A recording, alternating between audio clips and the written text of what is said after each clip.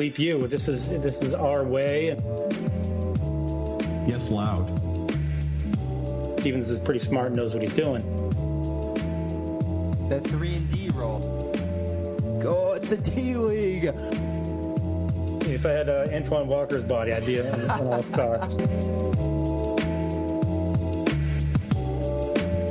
Hey everybody, and welcome to episode 21 of the Banners broadcast.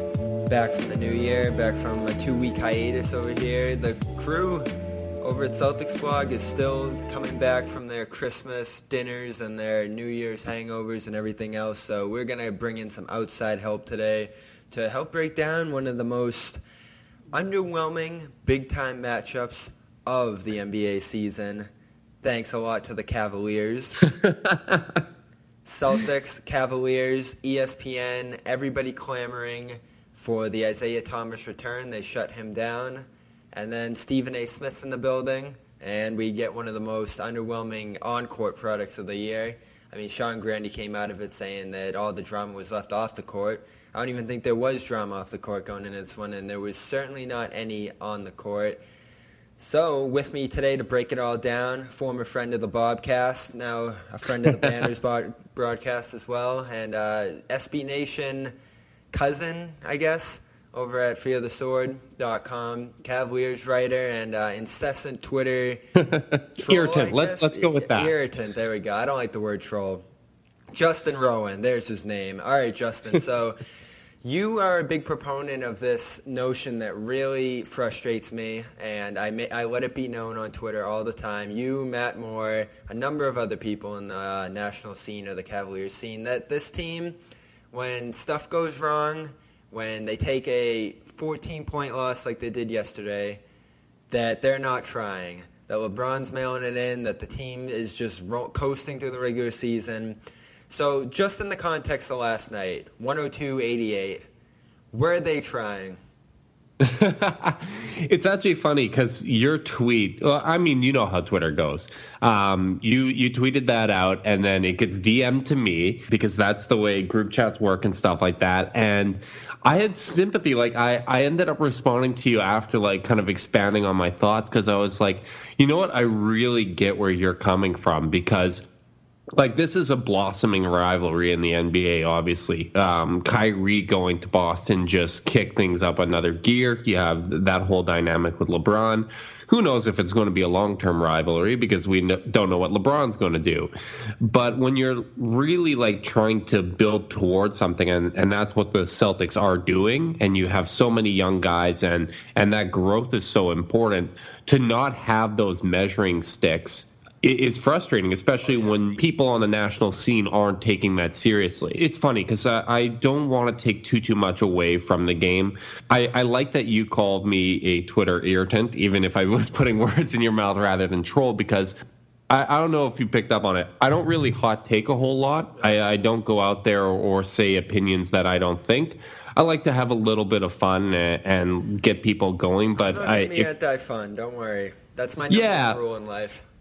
I mean, I write over 30 articles a month. When I go on Twitter, I'm not in constant analyze mode. But I wrote about this game and kind of the three takeaways, and I'd be interested to hear what you thought about it. The first, it's that the Celtics defense is for real. Oh, yeah.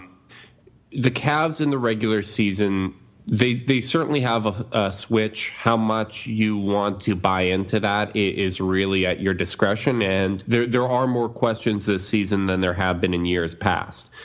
Tristan Thompson's health has been a big concern. Obviously, we don't know what version of Isaiah Thomas you're going to get. J.R. Smith isn't the same player he's been in years past.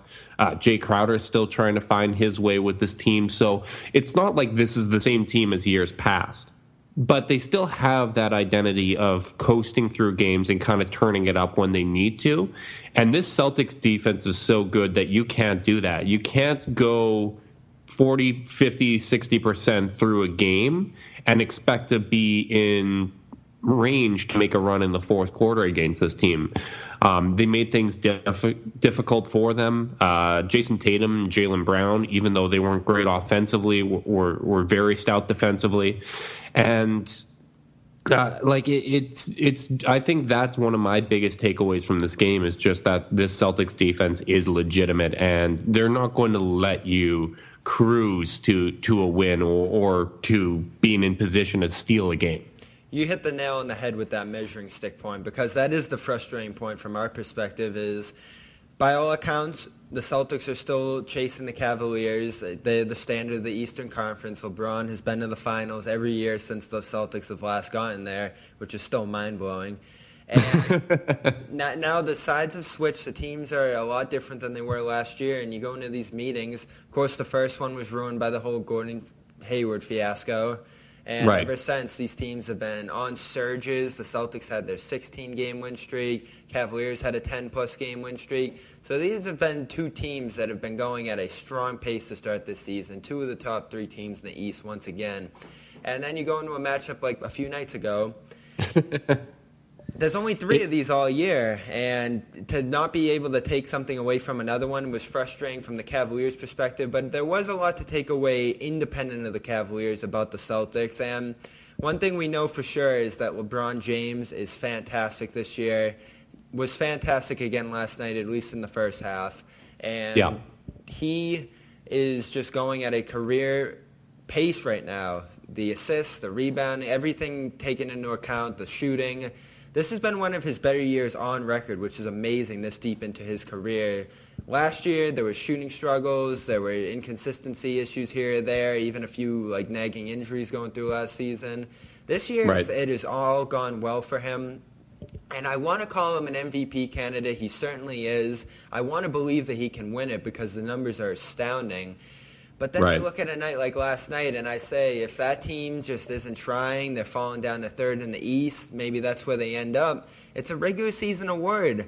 So you can't have, on one hand, say the team is following his lead and coasting, and then say he's the most valuable player in the league. Of course, the numbers are staggering. Of course, they'd be nothing without him. But there's a discrepancy there, I feel like. Oh, absolutely, and I think he would be a front runner. And when you look at his offensive production, he's having, if not the best offensive season of his career. It's right up there. Now you counter that with, I still think his year in Miami there, the year that he basically appeared to solve basketball was the better year because he was one of the best defensive players in the league, whereas now he's a below average defender. And I know people believe that he can still kick it up. I think he's a good help defender, but on ball, he just isn't the same player. That center field role he loves there.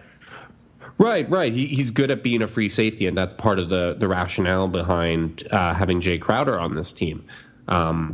But yeah, I completely agree. I think if he keeps up these numbers, he's going to have a chance at MVP, but this team is going to need to actually produce in the regular season.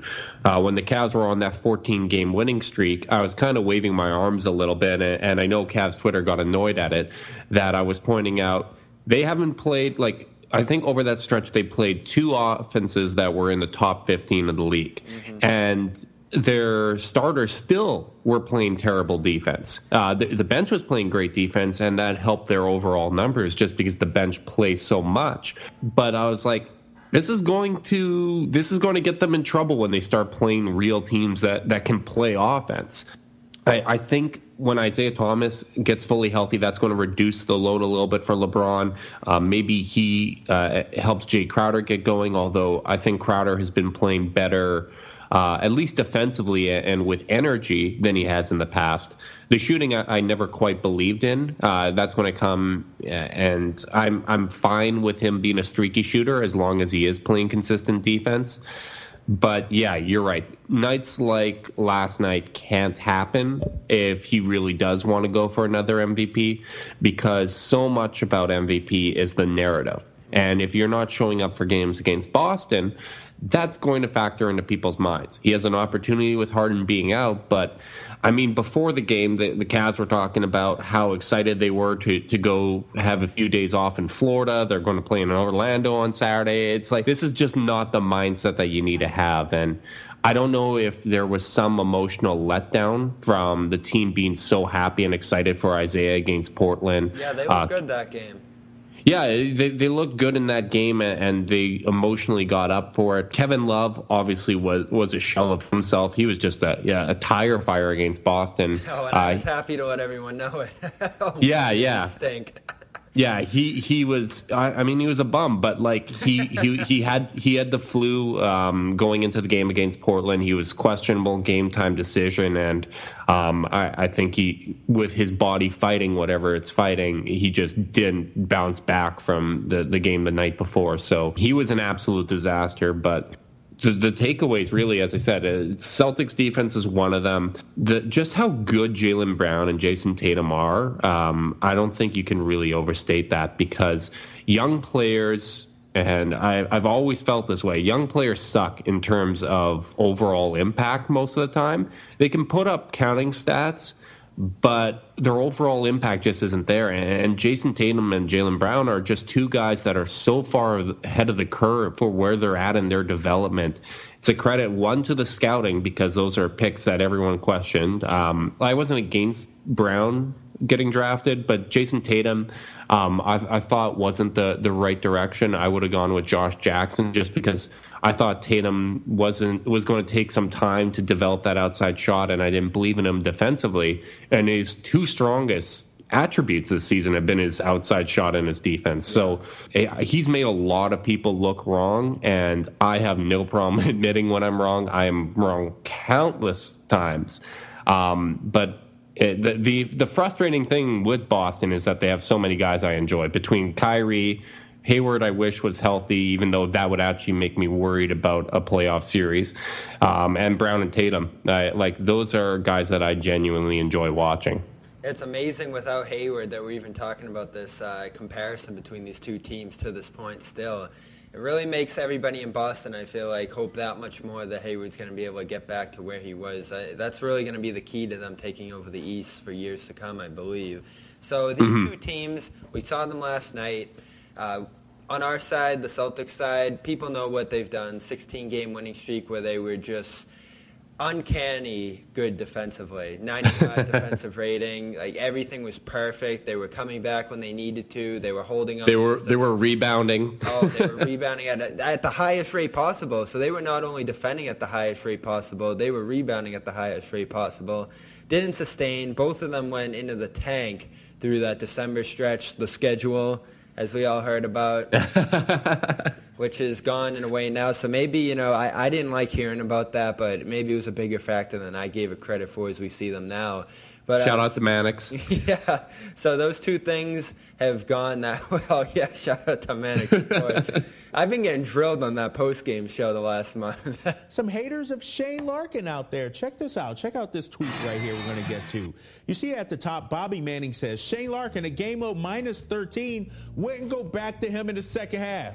Who responds after the game? 11:19 timestamp, plus 13 second half. Keep the faith, fella. He doesn't tag Shane Larkin, though, so how does Shane Larkin see why you got to do that, Chris? Anyway, so that's what's been going on with the Celtics. They have great performances, 88 points against the Cavaliers and Warriors. They've taken down the Spurs. They've taken down the other big team out there. I can't think of them right now. Houston? Yes, there we go. the meltdown game. Yeah. So that's what's been going on in Celtics land. Between opening night and now, what have you learned about this Cavaliers squad overall? I know Jay Crowder has struggled immensely, which has surprised me in that environment. The bench has come and gone. We've seen Derrick Rose go from being starter to just ripped jeans on the bench. So what's going on in Cleveland land that we should know more about outside of last night? Well, I think one of the important storylines for the Cavs, I mean, their bench has probably been the most productive bench in the league, and I think a lot of that credit needs to go to Dwayne Wade. Coming in, when he got signed, I had written that his most valuable contribution and the area where his skill set hasn't really diminished is his ability as a playmaker. But I didn't know necessarily if he was willing to accept that role. And I think Tyronn Lue played it very well, that he allowed him the opportunity to start, even though he had voiced his concern. And then right off the bat, after a couple of games, Wade is like, okay, I see what you're saying, Coach. I appreciate you giving me that respect. I'm now going to play the role you want me to play. So I think that's been a really big development. The issues with the bench when they aren't playing well is when they're not playing hard, because Jeff Green has played well because they've simplified his game. He's catching and shooting from three, not a lot of shots off the dribble, and he's catching the ball, cutting to the basket where it's go up and dunk. So it's a very simplified and refined role, and no one's imagining Jeff Green as a new player or anything like that. But when you put him in a system and a situation to excel, he can be productive. Do you think he could end up being part of that Big Five lineup when it comes down to crunch time in the playoffs? Potentially. There is the potential for that, especially just because Tyronn Lue has trusted him in those situations. But when the bench isn't moving and things get stagnant and there's a game where there just isn't the proper energy, that's when things become bogged down. It's when Dwayne Wade all of a sudden goes into isolation basketball. Kyle Korver can't get open on screens. Jeff Green isn't getting those same easy cuts. That's a lineup that needs to play with pace. I still believe Tristan Thompson, as he's starting to get healthy and he's looked a lot better this past week, last 3 games, he should be starting for this team. I think their starting lineup had worked so well in the past with Kyrie, JR, LeBron, Love, and Thompson. I think Isaiah in that same role can replicate a lot of that stuff. And I think Isaiah having a pick and roll threat is actually going to be interesting. That's that type of player he hasn't played a whole lot with in his career. But they just need it for the defense, especially with Isaiah inserted into that lineup. You need the team's best defender out there. And I really think Jay Crowder playing with more ball movement and more pace with that second unit can really help get him going offensively.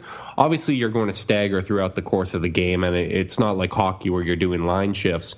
But I think that would be one of the moves that the team needs to do moving forward, assuming Thompson can return to form full time.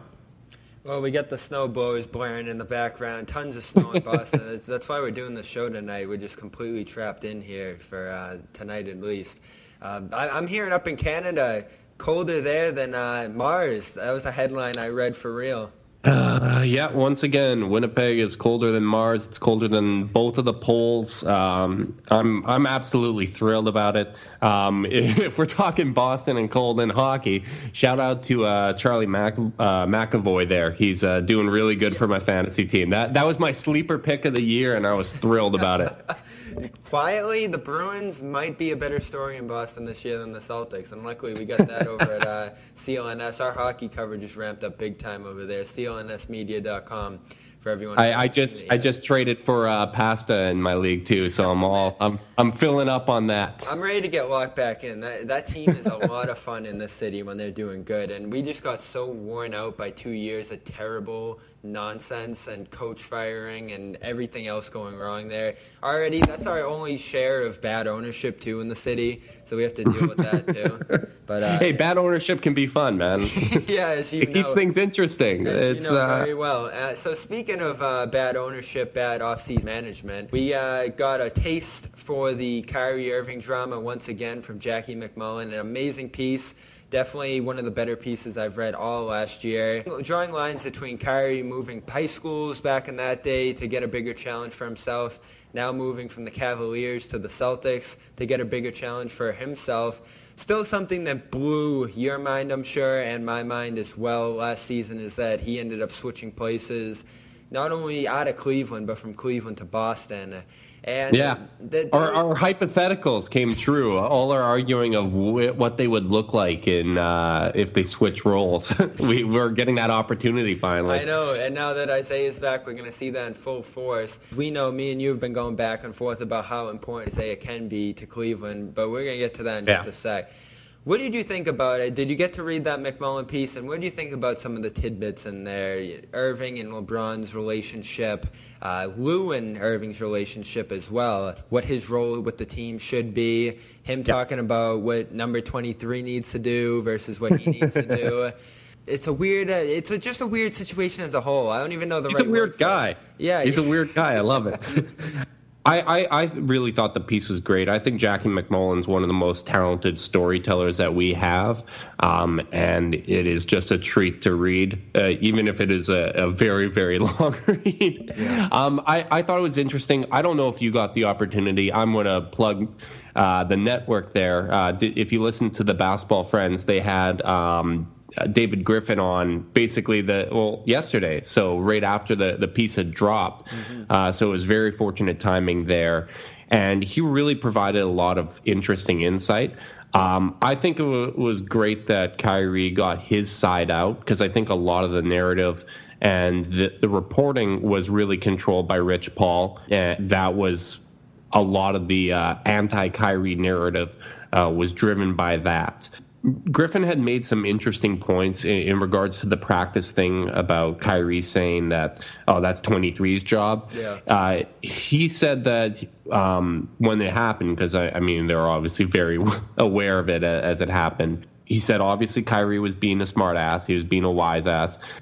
And as the piece illustrated, he did apologize for it later. But that was the relationship he had with Phil Handy. Phil Handy was responsible for mentoring Kyrie, helping him grow into a man during his time with the Cavaliers, and was responsible for a lot of his personal growth there.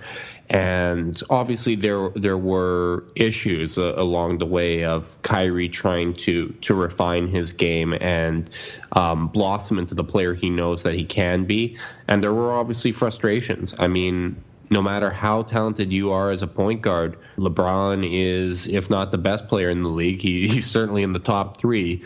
So he wants the ball in his hands, and he's uncompromising in that way. And I think that had weighed on Kyrie. And as Griffin indicated, throughout the second half of the season, this was something that was on their radar. They could tell that Kyrie was sacrificing for the team. To his credit, he still played tremendously in the finals and down the stretch last season, but his growth had been stifled to some extent there, and would continue to be with LeBron. And David Griffin had tried to meet with Kyrie and his agent prior to the draft to find out where they're at. And they wouldn't do that without Griffin being signed as the GM moving forward. If they didn't know whether or not he's going to stay, they weren't going to give an opinion. So they refused to meet with Griffin.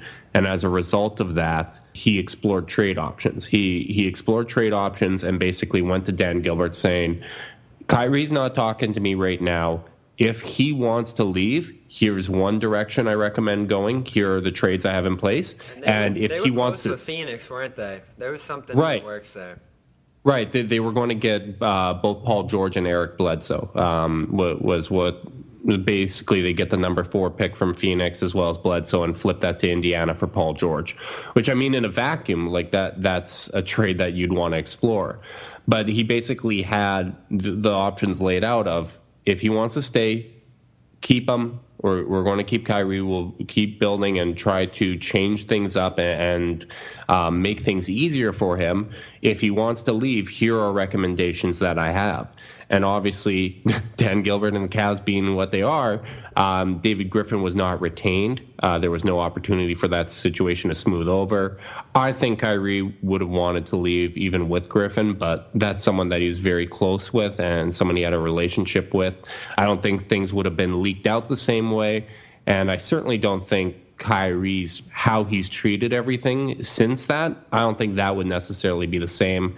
I don't think anyone's really to blame. From everything I've heard, I don't think LeBron even has a lot of animosity towards Kyrie. It's a weird relationship sense. Kyrie hates talking about Cleveland. James is more comfortable dropping little tidbits here or there that people like to read into. Passive aggressive as hell. There's a big urgency by both of these guys just to stay away from the conflict that the media does try to draw up between these two.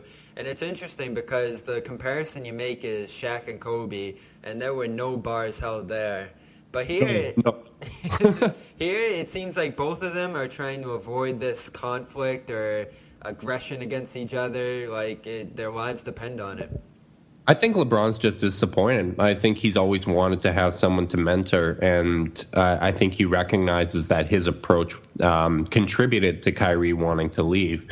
And it's funny, in his own passive-aggressive way, the way he has an Instagram post for every young player that accomplishes anything. I think that's his passive-aggressive way of trying to adopt the entire every young player in the league is being adopted by LeBron in some way to make up for it. No post for Kevin Love, No. though. Shout out to Kevin Love. God, I love that guy. Pun semi-intended. But it's. I mean, I don't have a lot of hard feelings towards Kyrie. One of my frustrations with the Cleveland fan base is that I just feel that there's not a lot of goodwill for that 2016 team. It's like, and some of that is a product of LeBron. This is the third time in 4 years that there's the possibility of him leaving. So there's a sense of urgency that's always there. As hell, as we talked about over the summer. I mean, Kevin Love is having the best offensive season of his career. He's putting up crazy numbers in less minutes and on fewer touches than he had last season. Like, that's the crazy thing to me about Love is it's not him filling the void that Kyrie left. He's actually getting fewer touches than last year and producing even more.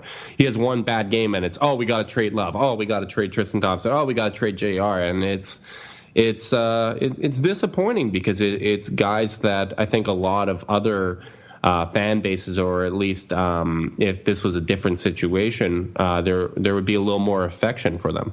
What do you think of Kyrie in Boston since? You've probably gotten to see a little bit of him playing here. The style is definitely different system, so he has approached the game a different way, and it seemed like that was a concerted effort he tried to make coming into the season, was playing better defense, playing within the flow of the game. We've seen him go off ball, which you didn't see all that often in Cleveland. It's been interesting to see him transform a little bit. He's fallen back on his old ways here and there. But it's been good. I'm not complaining all that much. He has changed quite a bit in his style, and it's suited the Celtics well. It's different from Isaiah even. I really thought these guys were going to look very similar in how they approach the game with the Celtics, but it's been different. And you talked about the other options the Cavaliers might have had. It's got to be a killer for the Cavs that he did end up in Boston, and he's going to be a core part of the competition going forward because there's a lot of room for growth clearly. And he can be a force, as he has shown. And how do you feel about the Brooklyn pick as well now? Because that was the big thing for trading them to Boston, is the fact that the best return was supposedly coming back. Right. Yeah, I was also, or at least hoping for, I wanted Kyrie to go to a good situation. I mean, he really helped out the fan base and me as a fan post the decision, and obviously hit the shot to win the championship. And even though he's got all these weird things, I don't get as affected by him trash talking Cleveland as a city because I don't live there and that's not my connection. And I understand if people do, but I always wanted the best for him. And to some extent, it was like after years and years and years of just trying to share, and what I mean, obviously there's some bias, but what I thought was an objective opinion of Kyrie and saying he's on this growth, he's on this path, this arc of growth as a player and how good he can be. It was nice to see him get the opportunity to show it, because even if he was this exact same player and got traded to Phoenix, that team's not going to be in the playoff picture, and the narrative would be, Kyrie sucks, he can't win, he can't take a team to the playoffs. And for a Boston team that, I mean, look at their valuable contributors last year, like Avery Bradley, just such a tremendous player. Jay Crowder was playing at such a high level. This Boston team has been so resilient, even dealing with injuries to Irving or Horford. Like, they just win, and he's really, in my opinion, he's the modern point guard, because I don't believe that you can have a successful offense if you have a point guard that's generating like 9-10 assists. I think if one guy's creating for everybody, you become too easy to game plan against. Yeah, and that's the MO of the Celtics. You have Irving on the ball, you have Smart on the ball, Rozier, Horford. Even Tatum was showing off some flair for the passes last night. You saw him kicking it out to Horford. Everybody on this team can make a play almost. in a perfect world, I mean, I think you have like Kyrie, Hayward, and Horford all averaging around 5 or plus assists, and then a couple other guys at 2 or 3. I think that's how they take the next step and become dynamic as an offense, because right now they're kind of middle of the pack. But yeah, it's great to see Kyrie play this way. He played this way with Team USA as well, and I always thought it was funny because we really compliment players for listening to the coach and executing and doing what they're told when it's something that we want them to do. But like in Cleveland, when Kyrie was passing a lot, Tyronn Lue very openly, and this was a point I brought up when he was in Cleveland, and now you're seeing it now, he said, go out there and score, pass less. Like, we need you with these lineups to be that offensive weapon. And I think his absence has led to some growth for Cleveland, because they can now no longer just rely on LeBron and Kyrie to create an isolation. They need to have that ball movement, and I think that's part of why Kevin Love is having so much success. Guys like Jeff Green are playing well, because it's kind of plug and play, that as long as you're playing with energy and effort, you're going to get easier shots, and that was something they probably could have done in the past. Lack of depth certainly prevented that. But yeah, I mean, Kyrie is playing great basketball, played great defense for the first 13, 14 games, and now he's like, okay, I showed I can do it. I showed I can do it. I'm going to do it when it matters. Trust me, I'm going to do it when it matters, as I always have. Years. Yeah. He's going to save himself a little bit, and I mean, and they've tried to save him as well. They've been keeping him at that 28 to 32 minute mark, so that's factored into the numbers as well. And Matt Moore has pointed out that the numbers are down, the minutes are down as well. So that's look at the per 36 numbers. Like, he's right up there. His efficiency is absolutely incredible, and as a Boston fan, like, it must feel good to have a player where you're like, oh, there's going to be another gear. They're not playing 110% every time. We can actually even count. Last night you saw that. Irving was not the cornerstone of that game or the result or anything like that. He was just shifting his way through it. Trust me, you're going to absolutely love it in a year or two when this team is a legitimate contender and they save themselves a little bit, and you can say, hey, they weren't trying tonight, instead of being the tryhards going 125% every night. Hopefully the back-to-backs are gone by then, so we can ease that out a little bit as well. That'd be great. So speaking of back-to-backs, Isaiah didn't play because of that. We did get to see Isaiah against Portland. And this is my big sticking point with you, because we've been going back and forth on this point for a little while. I'm putting my arms up. I surrender. I think Isaiah is going to be the X factor to that team. I think he is going to be capable of getting back to where he was, playing on and off the ball, scoring within the flow of the system, within the flow of minutes. And that first game, to my astonishment, was really the perfect embodiment of what I envisioned him being in Cleveland. He was in and out of the game, layering his minutes with LeBron, without LeBron, attacking the hoop, putting up shots at a high rate, and scoring at a high rate. He scored pretty much a point for every single minute he was in that game. And boy, did it bode well for the Cavaliers. I mean, they were talking about not putting pressure on him to be a key factor in these games. I thought he was a key factor in that win against Portland, the first game he played in over 220 days. Right.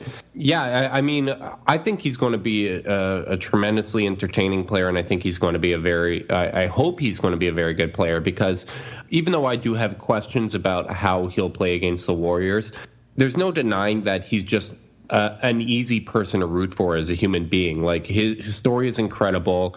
His attitude is great. He's got a chip on his shoulder, which is incredibly endearing to fans. I know I'm preaching to the choir here. Oh yeah. Yeah. How he played against Portland was great. I think there's going to be an adjustment period for the Cavs once he's getting full-time minutes, because there's going to be a feeling out process. He's going to need to learn when he's going to get his shots.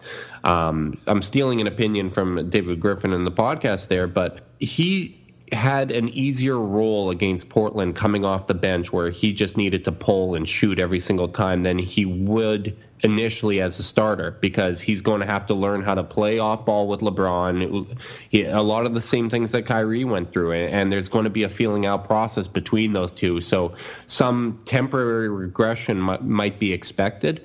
But once he gets rolling, I mean, it's not Jose Calderon. Like that's going to be really, really great. And I know we've had disagreements because obviously my bias is part of this, but I think even without Isaiah, the Cavs would still be favored to make the finals out of the East. And when I say I don't think Isaiah really makes a huge difference against the Warriors, like if I'm being perfectly honest, I think if you combine the Cavs and Celtics, I think the Warriors would still be favored. Wow. Like that is more about how great I think this team is, and I think you need breaks. I have some concerns with Isaiah. When the trade went down, I went back and I watched every game that he played against the Warriors over the last 3 years, just kind of going over everything, looking how they defended him. And how they defended him was really similar to Kyrie, because the Warriors know that they can defend LeBron one-on-one. He's going to get his. But if they could take away the point guard, which whether it be Kyrie or Isaiah, and if they trap up top, that's going to make things very difficult. And Isaiah he hasn't had a good game against the Warriors. The length of Steph Curry and Klay Thompson really does impact him. He's not able to get to the free throw line, and that may change. I mean, having LeBron there, having Kevin Love there, obviously is going to change things. The way I view things is typically you need to show me before I buy into it. Mm-hmm. I'm not just going to project my hopes and beliefs. I hope he can be tremendously effective. I think for the most part, it's going to be a little similar to Kevin Love, that if he's rolling offensively and if he's being productive against the Warriors, you go with it. But if that's a game where he's not playing well, he needs to have the mindset that it's okay for me to rest or sit a little bit in this game while they go with what's working. Because Kevin Love last year, he had some great games in the finals and he had some poor games. And he's kind of accepted that some nights it's just they're exposing the match. I'm not getting it going, so I'm going to sit here, and I think Isaiah needs to have that same mindset. I've never really known Isaiah to be an inconsistent force.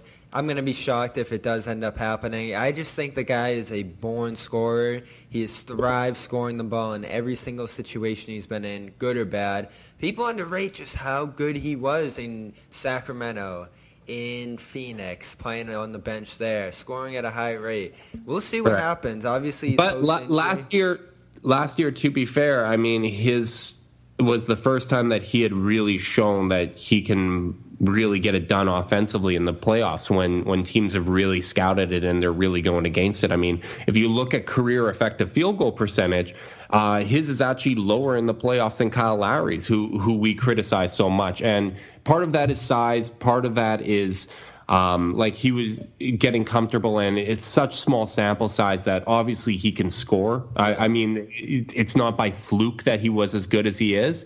But as I said, I respect the Warriors so much on both ends of the floor, and I really do think that their defense is just so tremendous that it's a concern of mine, and it almost feels like I guess the word that you would take an exception to was that he's almost irrelevant in some extent, because he's going to make it a lot easier for them to get to the finals, but I don't really believe he can make a difference against the Warriors one way or another, just because they are so far ahead of the rest of the league.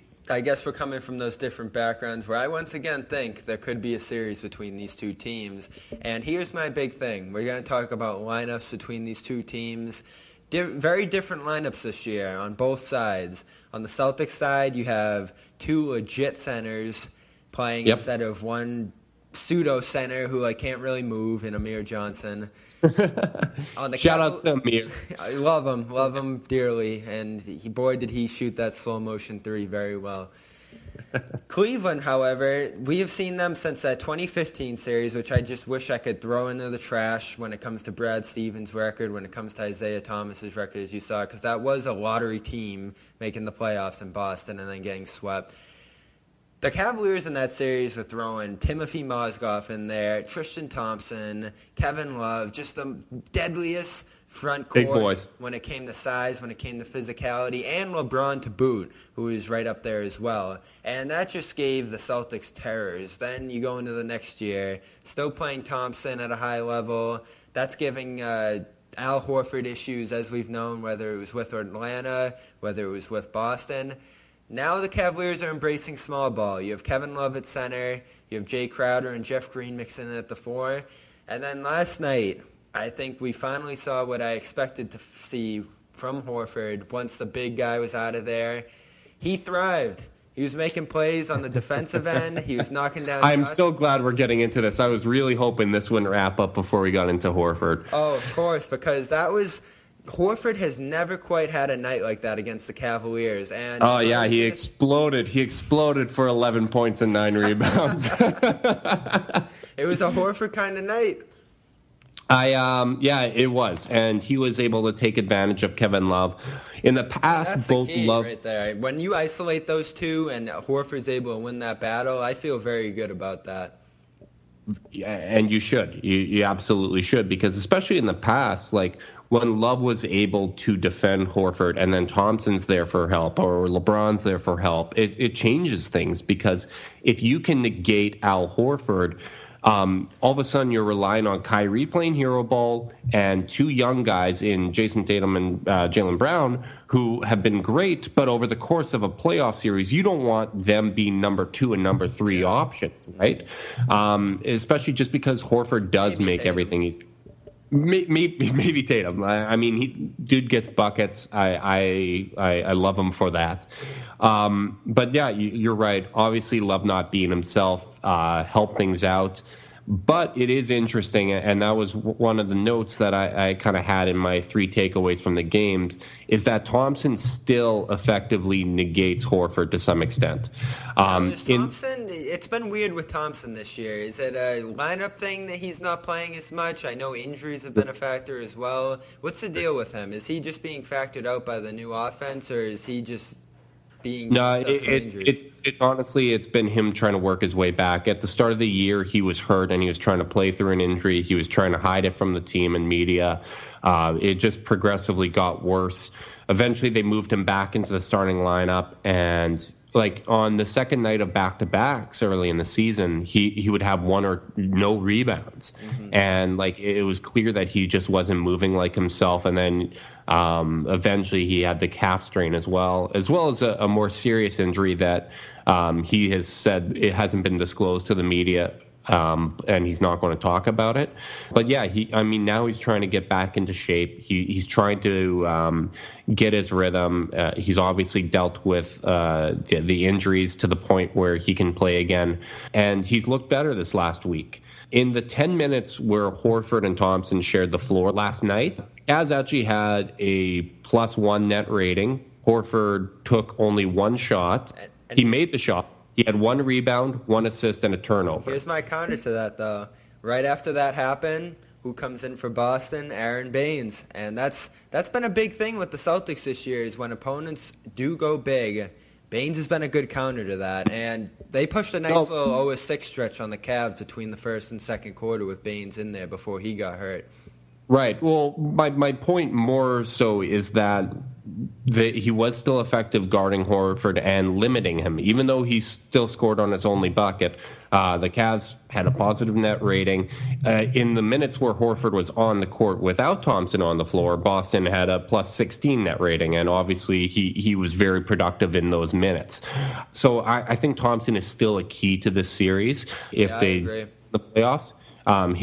His health one way or another and how often he plays and what role he has in this rotation is really going to determine how this series looks, because that series, if it does happen, isn't going to look anything like last night. Tatum, Brown, Kyrie, LeBron, Love, all these guys are not going to play as poorly as they did last night offensively. Isaiah Thomas is going to be in the series. It's just not going to look anything like that one way or another. I don't think you'll have a Daniel Tice sidestep 3 either. Tice is nice. I don't want to I don't want to rule it out. It's certainly possible. But yeah, I think against Boston, Thompson needs to play more just because Horford is such a talented player. And I do still have questions. One of the reasons I like making jokes about him is just because when you are building a team It's tough when the two teams in your way, Horford hasn't necessarily been effective against. He's scored okay against the Warriors, but they haven't been good with Horford on the floor and Draymond. And it's the same thing with Thompson and the Cavs. So that's kind of my gripe with him. But overall, like, he's a tremendous player. Like, if you don't believe me, go back to the last few years, both with the Hawks and the Celtics when I did my series previews. I had always outlined Thompson has to be a key, because if Horford is allowed to do what he does, you're going to have nights like last night where he gets... Horford really is the barometer of how the Celtics go. When he's looking smooth, comfortable, doing what he wants, the whole team is. And when he's just completely out of it, missing layups, not doing anything, the team's just completely out of whack. So that's why that's an important point for me, too, is can they be in those lineups where Horford's comfortable? And I think when you have the Celtics playing their small ball, when you have the Cavaliers playing their small ball, he's in his element. Of course, Thompson's injured. Marcus Morris on our side I don't know what is going on with him. The LeBron stopper, Marcus Morris. Well, he's hurt as well. He's trying to come back from his knee ailments, and last night he just looked like a disaster. They tried lining him up against LeBron in small ball lineups at the 4, and LeBron stuffed him one play, knocked it out of his hands another play. Jeff Green stuffed him, and then he was just pretty much out of the game for that night. Not a great game. Yeah, he bad point out of that game, in a game where pretty much everyone on the Celtics played good. My last question for you tonight, and I think this is going to be a key for these teams going forward. Do you anticipate the Cavaliers going after a big, or is Thompson going to be the center plan going forward for them? Because I think if you put a Marc Gasol in there, this is over, and you're looking at a Warriors threat now too. I know. I'm a huge Marc Gasol fan, and as much as it would break my heart to lose Tristan Thompson, who through year one probably got me through the year more than Kyrie, just because of the Canadian connection there. If Marc Gasol is available, I think you have to do it. One of the things that got me so excited was on the Chase Down podcast, we had Matt Moore on. And I was talking about how I'd be willing to give up the Brooklyn pick for him, along with Thompson and salary filler. And Moore basically said, in his belief, you would not need to include that Brooklyn pick. It would be Thompson, Shumpert, and the Cavs' own pick.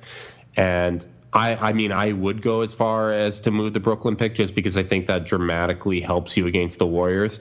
I think that that makes it difficult for them to go small ball, especially because the Grizzlies I think that's an easier question. I think the harder question with that Brooklyn pick is, would you do it for DeAndre Jordan? Say Gasol doesn't become available. No. DeAndre Jordan isn't playable against the Warriors, because DeAndre Jordan is a better overall defensive player than Tristan Thompson, but he doesn't have the mobility to go out there and switch on to Steph Curry. And rim protection isn't what you need. Like the Clippers have had to bench him in past playoff series, and they've been better with him off the floor defensively this season. Like, he has regressed and he has less time on his contract. So I don't think enough of an upgrade from Thompson, if he's an upgrade at all, from a healthy Tristan Thompson in terms of fit with this team, to warrant moving assets, period. Forget the Brooklyn pick. All right, so no Jordan whatsoever. Gasol is a yes, an easy yes. But what we've taken away from today, I feel like, is that all the Cavaliers' moves are going to be geared toward beating the Warriors rather than worrying about the East. Celtics, not a threat yet. We'll see on that front. We'll see where this rivalry goes toward February 11th, which could be a game that means something. No one want to say that this game meant anything the other day. Maybe this one will mean something this time when it's all said and done. That's Justin Rowan giving us some perspective on the Cavs as a special guest here today on the Banners broadcast. You can follow him at CavsNutta, and you can subscribe to this podcast on iTunes, on Stitcher, and read all our good stuff over at CelticsBlog.com, FearTheSword.com. That's our show for today, number 21. We'll see you next week back here with Jeff Clark coming back from vacation. Thanks, Justin. No problem. Thanks again for having me.